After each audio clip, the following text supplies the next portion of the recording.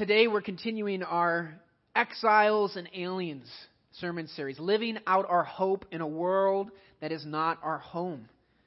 You see, the book of Peter, 1 Peter, it's not a book, it was a letter written to first century Christians, okay? In their context, what they were going through. And anytime we read Scripture, one important thing for us to realize is we read and study it. We look at what is the person writing, what was he writing to them, okay, in their context? And we look at how their context and our context is different. It's kind of like this river that goes in between. And then we seek to build a bridge from what Peter was writing to them to how that applies to us. And today, that's a really important thing to do because Peter is writing about submission to governing authorities and he's living under an emperor, okay? To us, we live in a democracy. So it's different, but we can still see what Peter is saying to them and cross the bridge to what it means to us.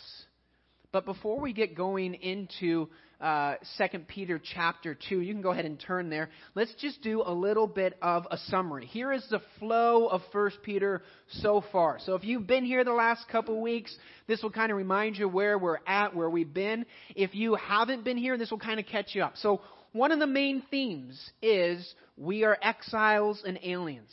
This world is not our home. We are pilgrims, so to speak, journeying through this time, but heaven and our inheritance with Christ, that is our home. That's the theme here. We are aliens and exiles. This is not our home. We should feel this, I don't quite fit in, I don't quite belong. There's got to be something more, because there is. In the context of 1 Peter, suffering is the context. These are early Christians that are being persecuted for their faith.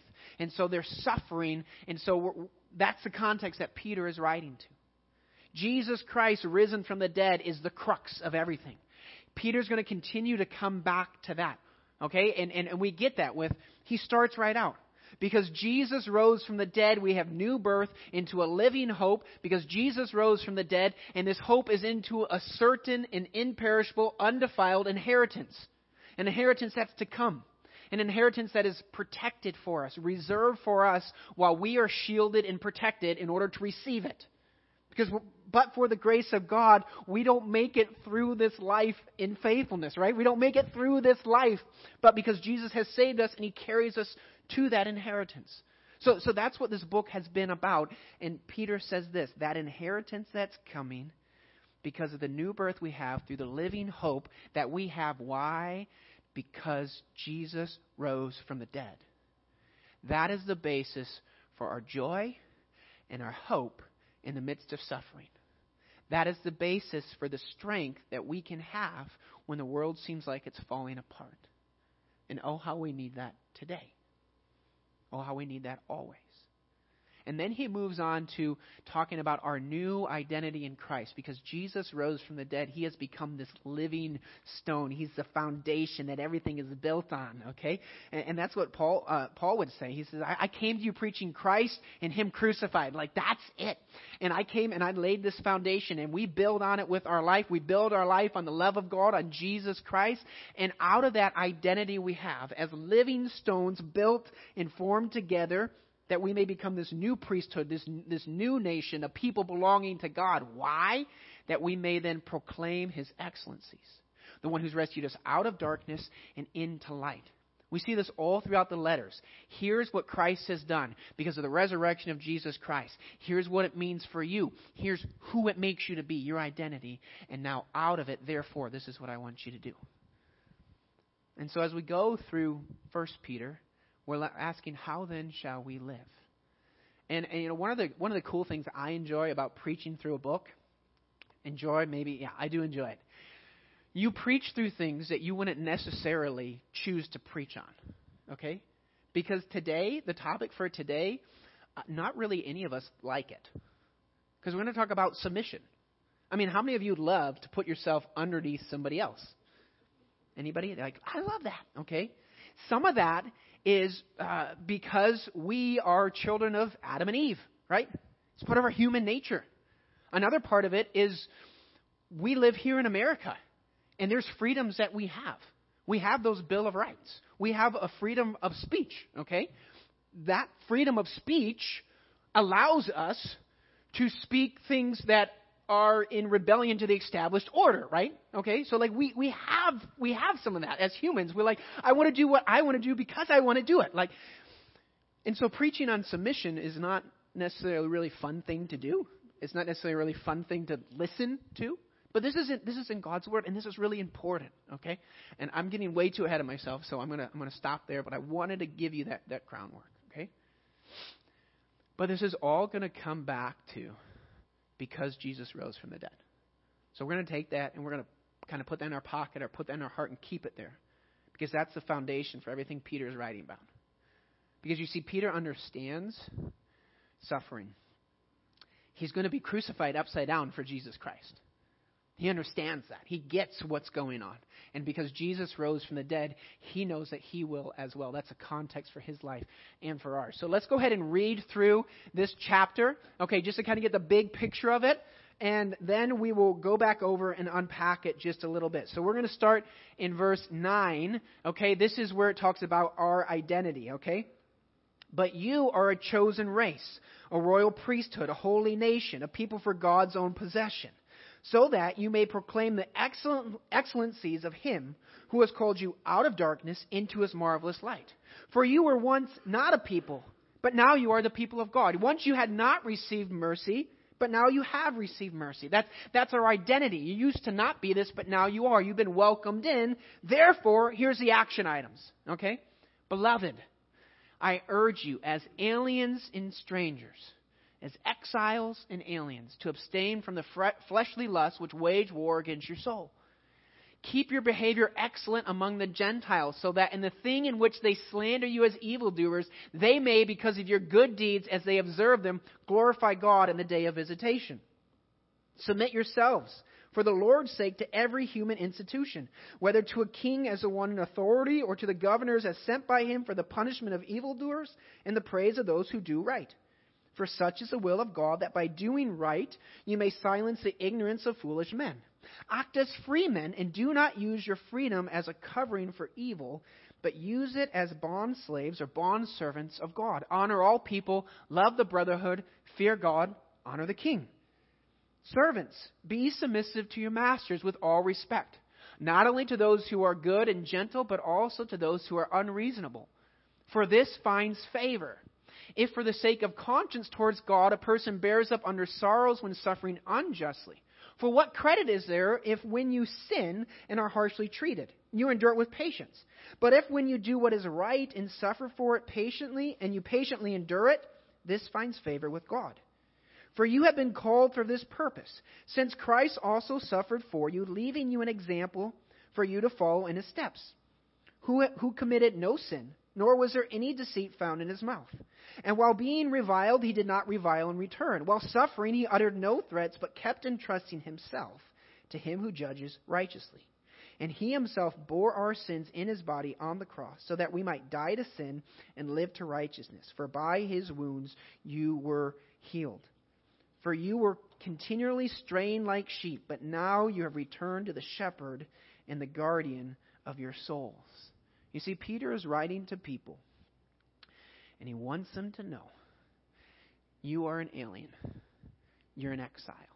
You're a pilgrim. You're a sojourner. Those are all words that we would use in different Bible translations. This world is not your home. You are passing through it. There is a kingdom that is coming. There's an inheritance that's coming, okay?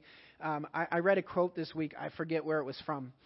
And it talked about, we often think that we're in the land of the living, going to the land of the dead. But it says, no, we're in the land of the dying, going to enter into the land of the living, right? We're all living here, but we're also all going to die one day. But in heaven, there's no more death. There's no sickness. There's no sadness. And so Peter is saying, look, you're aliens and exiles. You can embrace that because Jesus died in your place. And the reality of that and the new identity that you have means there's a way to live. And today he's talking about when it comes to submission. So we're going to talk about submission in general. We're going to talk about submission to the government and submission to servants and masters, or we could look at that into employees and employers, okay? And we're going to look at how God desires our submission to be a witness to the world. Because today we're talking about the witness of submission. So let's go ahead and look back and let's unpack some of these things, and we'll see how it centers in on Jesus Christ rising from the dead. All right, we kind of already summarized that, so we'll keep going. 1 Peter chapter 2, verse 11 through 12. Okay, this is something we need to hold on to because this is the jumping off point. This is the diving board, so to speak, for the next probably 2 chapters of Peter. Okay, he's going to talk about submission to government. He's going to talk about submission when it comes to our employers. He's going to talk about suffering. He's going to connect it with Jesus. He's going to talk about submission in context of marriage. And then he's going to wrap it back into suffering for Jesus and the hope that we have. But this right here is the diving board for that. Okay? First of all, he says, beloved, okay, I urge you as aliens and strangers, abstain from the fleshly lusts that wage war against your soul. That's the saying no to the things of the world. We talked about that a couple weeks ago. Now here's the positive part of it. Keep your behavior excellent among the Gentiles. Why is that? Why does he say that? Okay? So that in the things in which they slander you as evildoers, they may, because of your good deeds, as they observe them, glorify God in the day of visitation. You see, God desires our submission and even our suffering to be a witness to the world. Because look up here at this, okay? It says, keep your behavior excellent. Why? So that even if we are slandered, even if people look at us and they don't understand us, they're going to observe our good deeds. And when they do that, they will glorify God on the day He comes to visit. Lord willing, that's because they realize their need for a Savior, and the witness of our lives and others' lives brings them to the place where they say, I need that. And they glorify God now and on the day that He returns. For those that reject Him, they will glorify God on that day. Every knee will bow, every tongue will confess. And so it's important how we live because we are a witness to the world. So that's this whole thing. Everything he's talking about, submission to the human institutions, is this in mind. That by seeing our life lived in front of them, the good deeds, they will glorify God. Because you know what? The church all throughout history has faced derision. Okay? In Peter's time, what were they being slandered of? Okay? Christians were thought to be cannibals because they ate flesh and they drank blood. Okay? That's not what they did. That's not what we do. Okay? They took bread that represented Jesus' body. They took the cup of wine that represented His blood. And they ate that to remind themselves of Jesus' death. But they were thought to be cannibals. They were thought to be seditionists because they did not worship the emperor as God. They were thought to be atheists because they didn't worship all the other gods. They only had one God. They were thought to be immoral because they gathered together for love feasts and the people didn't know what was going on there and they just assumed it was something immoral. And so the church has always experienced the outside looking in and slander. And here's what Peter says. How you fight against that is not to be louder than them, but it's to show them the gospel lived out through your life. And what he's going to go right into next is one of our favorite words, right? Let's look here. Submit. Very next thing. If we want to live out our faith, submit yourselves. That word submit means to place yourself under. It has the idea of like rank in a military and you place yourself under the rank of somebody else, okay? It's not like, like become a doormat and things like that. That's not what it is, okay? It's putting yourself under the authority that's there. Now, why are we supposed to do that? What does it say up there? I even color-coded it for you. For the Lord's sake, yeah. Submit yourselves. Put yourself under. Why? Because this is what God desires us to do. For His sake, to what? Every human institution. Now, what are the human institutions? Okay, in the Greek there, what the words are like for human created things. Okay, that's kind of what it is. So we would often look at what are the things that God has given the world to help govern the world, to bring order to the world, so to speak. Some people would call them like the common graces, okay? God has given us government, okay, in order to punish evil and reward good, okay? Without a government and laws, people could do whatever they wanted, right? Now, some people would choose what is good because they want to do what is good. But some people, the only reason why they don't do wrong things is because they know they're going to be punished by what? the government. Okay? Another one we could look at is the family. We have the institution of the family and how the parents work together, the husband and wife, and the kids submit, and there's mutual submission there. The church is another one of the institutions. So those are kind of the three main ones that we see in Scripture. Some will also talk about the institution of like the commercial world. That's where we get like the servants and the masters and things like that. Basically, it's the things that are there. We see this show up almost every time we're exhorted to submit to something. The authorities that are there in place. And so we're going to look at what is Peter saying about submission and what does that mean for us. Okay, so continuing on. Submit yourselves for the Lord's sake as unto Him, right? Worship to Him, submitting to Him, okay, to every human institution, starting with the government, whether to king as the one in authority or to governors as sent by Him for the punishment of evildoers and the praise of those who do what is right. Okay? In here, we get the main purpose of government. Okay? Two things. The government is established to punish evildoers and to reward those who do what is right. That helps maintain a semblance of order in society. Everybody can't just do whatever they want because there are things that are illegal and you'll get in trouble for doing that. And there are rewards for doing what is right. And sometimes we really need those extrinsic motivations in order to stay on the straight and narrow. Now, that doesn't mean that everything a government says is right and everything they say is wrong is wrong. That's not it. But government does give an order to life that if we didn't have, could lead to chaos. Okay? Now, some of you may debate how more chaotic it would be or not. That's not for today's sermon. Okay? That's what we see in Scripture the purpose of government is. Okay? Continuing on. Okay? So, same verses there. For such is the will of God. I made that big because there's not often where it's like spelled out. Here's God's will. You want to know what God's will is for your life? Here's one thing it says in Scripture, okay? God's will is that when we do what is right, we silence the ignorance of foolish men. Not when we're louder than them or we argue so well and we put our point so well that we destroy their argument. That's not what it says, okay? Now, debate, apologetics, defending our faith, those are good things to do, okay? When we live in such a way that we do what is good and right, that is God's will for us. That is how we silence the ignorant, foolish talk of men. Now, there's a lot of ignorant, foolish talk out there, right? Amen? Yeah? And so it is God's will that as we live out our faith in front of the watching world, as we willingly submit ourselves to these different institutions, to one another in love, that's what it says in Ephesians, it silences them. And then this is what he says, act as free men. And do not use your freedom as a covering up for evil, but use it as bond slaves of God. Now what does this mean? Okay, there's a couple things here that I think that this can mean.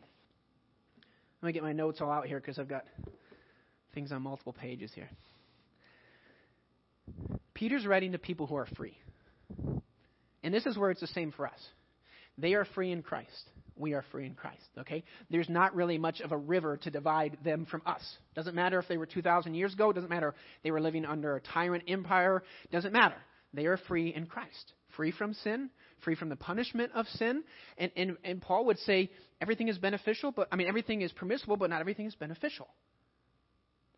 We are free in Christ. We are free from the effect. We're free from the punishment of sin. We're free to live for Him. So Peter says, you are free. You're free. But don't use your freedom that you have to cover up evil. Don't use it as a shroud to protect yourself. I'm free. I can do this. I know it's wrong. But no. He says, don't do that. On the other hand, he is probably writing to some people that were free citizens of that time. And so he says, use your citizenship, your freedom you have, not as a cloak for evil, but to do what is good. And I think that's something for us as Americans to think about. How do we use our freedom that we have in this nation that those in Peter's time wouldn't have known about? What does it mean to live in a democracy? I have no idea what that is. Nero's crazy. He's the emperor. Whatever he says goes. And don't use your freedom as a covering for evil, but use it as what? What does it say up there? Bond slaves. As a slave of God. So he says, look, you're free. You're free. You're free to be a slave to God, so be a slave to God. Don't use it as a cover-up for evil. And then this is how he summarizes it. Honor all people, love the brotherhood, fear God, honor the king. And before we unpack that a little bit, I just want to look at it a little bit. How does verse 16, how can we look at this, and how do we look at what it means to live in America in this time? Because you know what? As I look at this sermon, some of the things that we're going through, there's not necessarily just like exactly clear cut, this is what it means, this is. How do we take this and live it out in the intricacies of our life? And I think it's a great time for us to kind of try to get a bigger picture and to have the conversations of what that could look like. Because you see, we have freedoms in America, right? We have the Bill of Rights. We have constitutions. We have constitutional rights and things like that.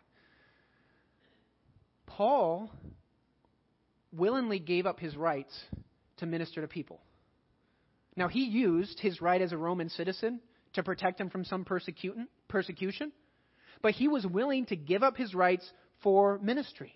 And so as I read through this, it causes me to go, God, how tightly do I hold on and fight for my rights, and when do I submit? And you know what? I don't have the exact answer in that. I know we are to be people that are marked by submission to God, and it shows up in submission to these other things. But how much do we as a church want to fight for our rights? And how much of that is, this is how you live as free people in a free nation with the rights that you have. And how much of it do we say, I'm willing to let go of that for ministry? I don't have the exact answer for that. But I think Peter wants us to wrestle with that as we look at what those different things are. We definitely in Scripture get guidance on what it means to submit to authority, but not all the time, so to speak. Okay? Let me get Acts chapter 4. Peter and John have just healed this lame man. Okay, he's walking and leaping and praising God, and they get arrested, and the people say, the Sanhedrin says, you cannot preach in Jesus' name. Okay? Submission to the governing authorities would say, they said I can't preach in Jesus' name, I have to submit to them. No. Okay? There's a caveat there. You judge whether it's right in the sight of God to get a heed to you rather than to God. You be the judge, they said. For we cannot stop speaking about what we've seen and heard. So they say basically what they're going to say in the next chapter. They get arrested again, and the people are like, we told you not to preach in His name. And they said, we must obey God rather than men. Amen. That's the truth. We submit to the governing authorities, to every law that is there that is not in direct relationship to God's law. We obey God rather than men, and one of the ways that we obey God is to submit to the laws that are over us. Now, how do we use our freedom as free people in this nation when there are unjust laws, right? You see, in Peter's day and age, what would they do if there was an unjust law? Complain to Nero about it? See how that works. Peter would say, if you suffer for doing what's wrong, like what good is that to you? And I think maybe he would say, if you suffer because you told Nero that he's an idiot and he doesn't know what he's doing, that's probably not the best reason to die. Now, Peter died for his faith. That's a reason to die. So what does it look like in our context? Okay? And again, this is something that I'm wrestling with. I want to use my freedom not as a cover-up for evil, but as a slave of you. What does that look like? When there's unjust laws, how do we in a democracy use the voting, lobbying, calling representatives? Like you can call your representative and complain to them about stuff. Now, will it change things? Maybe, maybe not. You can do that. Peter couldn't do that to Nero. So how do we seek to live that out? And we need wisdom in that. What does it mean for us to live here? What would Peter write to us if he was writing? How would he say, this is how you submit? In Titus, we get some guidance of what that could look like, okay? Because we're called to submit, but we're called to obey God rather than men. So if there's a complete disagreement, then we know we have to obey God. But when there are unjust laws, what do we do? And this is what Paul said in Titus. He said this. Remind them. Okay, so he's talking to a young pastor. So I love the book of Titus and Timothy, okay? Because somebody else is reading Titus right now in the Bible app. That's okay. It's fun. It's good. Okay. You know what? Okay, I'm going to go off script right here. There is this comedian, Ken Davis. I can help you with that if you want me. Well, you know what? I don't even know how to use your phone. Oh, I found it. So, Ken Davis is a comedian. Okay, I don't know if you know him. This is a freebie, completely off script. And he gave this story once of in church. He's like, my wife in church. It was like, when you sit down in the seat in the pew, like you do not leave. Once you sit down, you stay there the whole service. And he's like, one time I really had to go to the bathroom in the middle of the service, and I'm like, oh, honey, I gotta go. And she's like, you know the rule. You do not leave. He's like, but I'll be right back real quick. And she says, if you leave, you'll set a bad example. And he says, if I stay, I'll set a bad example. So he's like, I get up, I leave, I come back. They haven't even finished the song yet. And I go and I slide in the pew next to my wife, and I put my arm around her. And he's like, and there's this hatred brewing up in this lady next to me. Like this woman that I have loved for my whole life, just because I left church, went out, and I can just feel it. And so I look over to tell her, this is silly. And it's not my wife.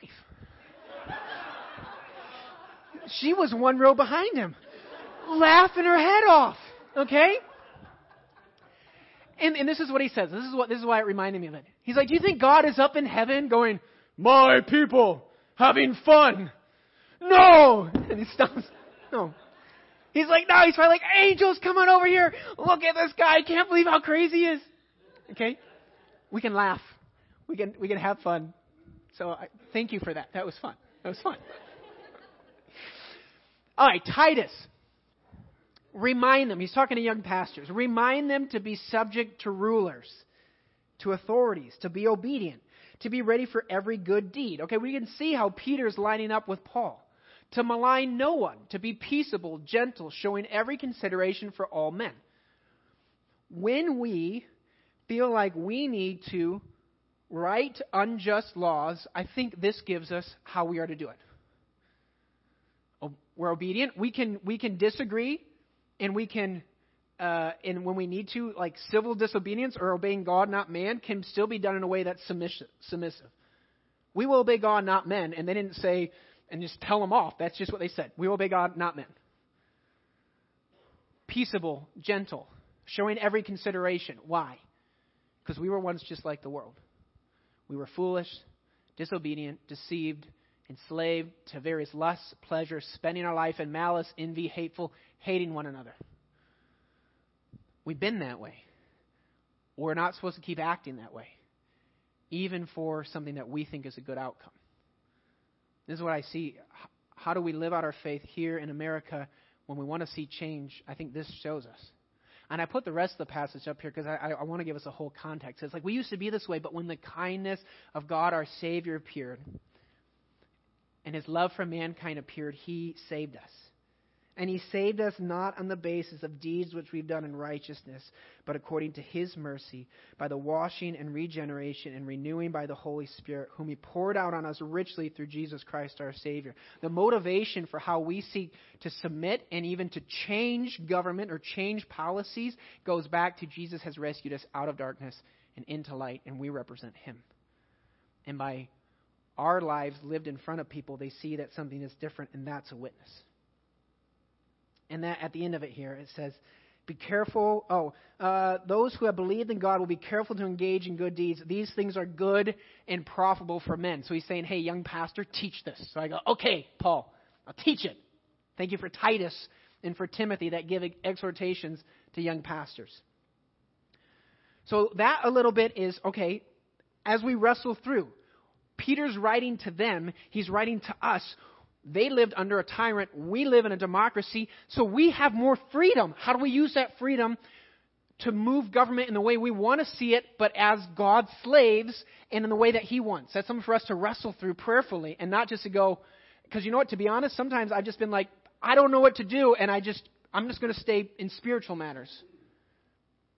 But we need to use our freedom as a bondservant for Christ, and that's something I want to grow in. Okay, back to Peter. Honor all people. love the brotherhood, fear God, honor the king. So he says, yes, you're supposed to honor the king. But here's a really cool thing. If you have the NIV, it says like respect all people, love the brotherhood, fear God, honor the king. It's the same word. Honor everybody, honor the king. So yes, you honor the king or the president or the governor as they're in that position of authority. They're not God.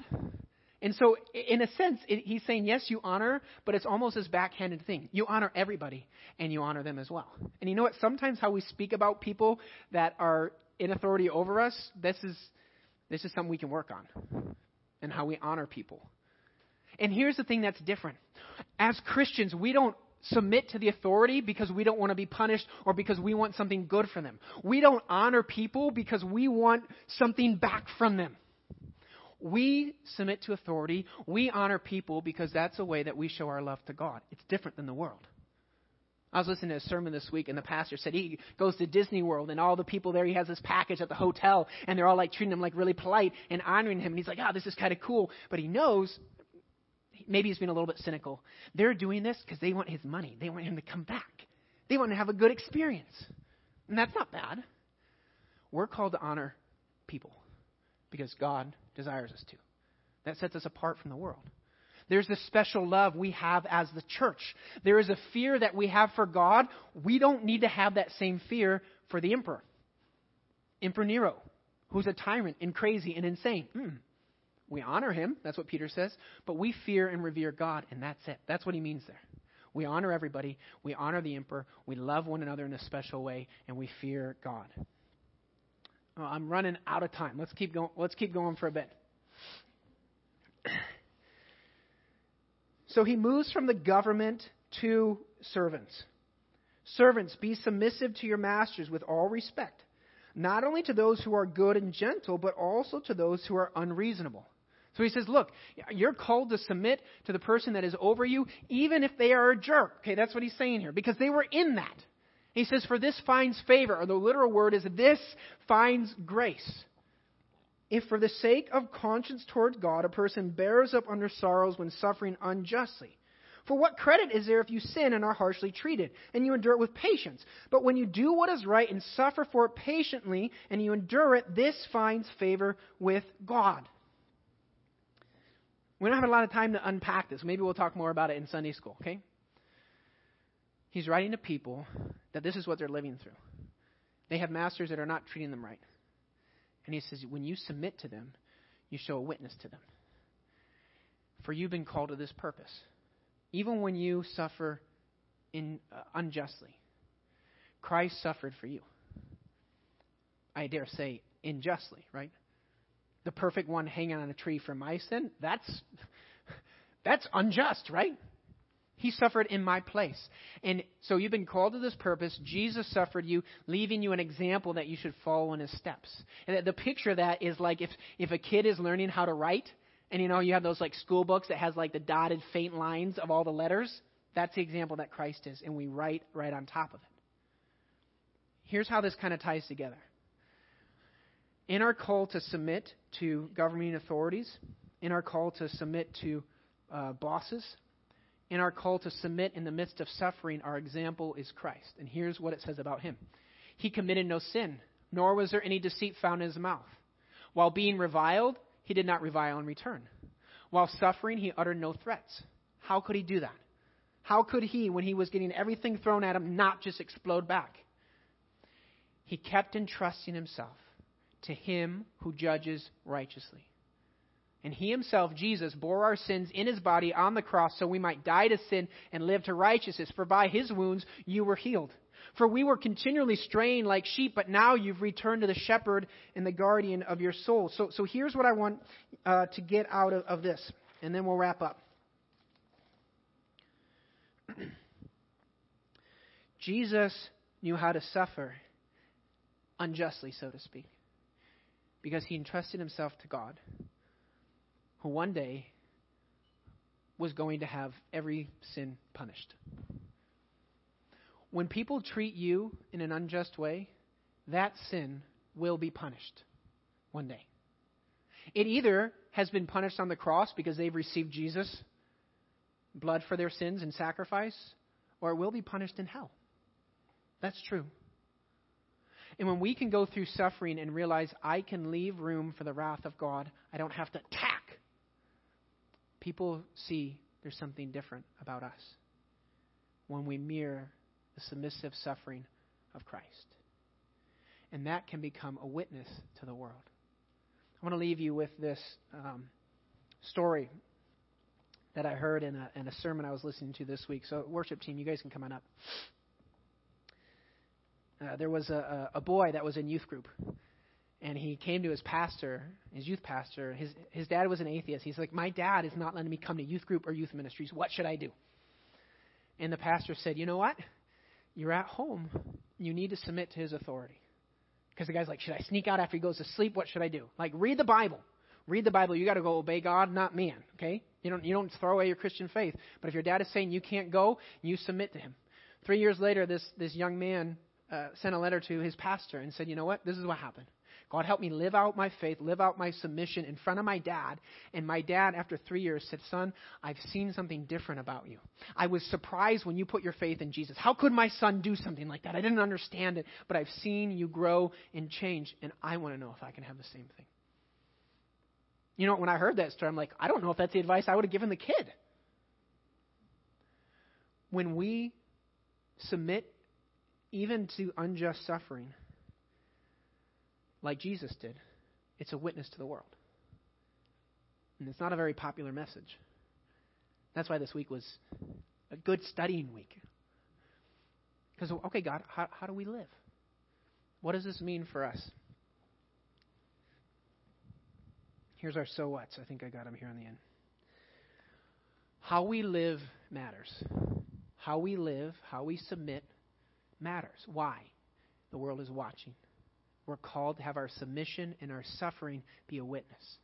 We are called to be people who submit. We don't like that. We don't even really like to submit to God sometimes, right? We want to look at God's word and see what he says and then weigh in how we think that should impact us rather than say, you're right. I'm living your way. I mean, you all been there? And so we need God's wisdom for how we are to live in this world, in this time as his people. We're living stones built together on the foundation of Jesus Christ, who is the living stone, to proclaim the excellencies of him who's called us out of darkness and into light. And one of the ways we do that is by the witness of submission and suffering. And Peter knew this because his life was going to lead to another cross, crucified upside down for his faith. And so, in my mind, as I've studied this, I feel like we kind of come full circle. Why could Peter do this? Because Jesus suffered and because Jesus rose from the dead. Because Jesus rose from the dead, we can suffer. Because Jesus rose from the dead, we can submit. Because Jesus rose from the dead, we have hope in the midst. We have joy in the midst. Because Jesus lives, we can face today and we can face tomorrow.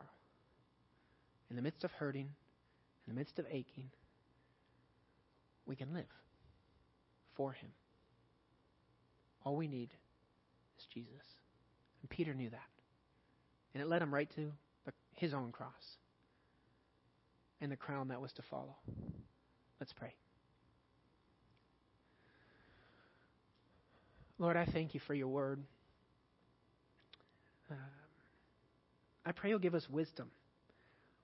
How exactly does this call to submit, what does it look like in the intricacies of our life? How does living and acting as free people in this nation where we're free, how do we do that in a way that honors you and uses the influence that we can have in this government? God, show us how to do that. Because, God, we do want to see just laws, and we want to see a nation that's after you. We want to see a government that is structured so that people will live your way. But even more than that, we want to see people whose hearts are captured by your love. That it's not laws that make them act a certain way or not. It's a changed heart. So change my heart, change our hearts, and use us to be a witness to the world around us. thank you for the resurrection of Jesus Christ from the dead. That changes everything. We love you. We worship you. In your name we pray. Amen. Let's stand together and close out the service by singing Give Me Jesus.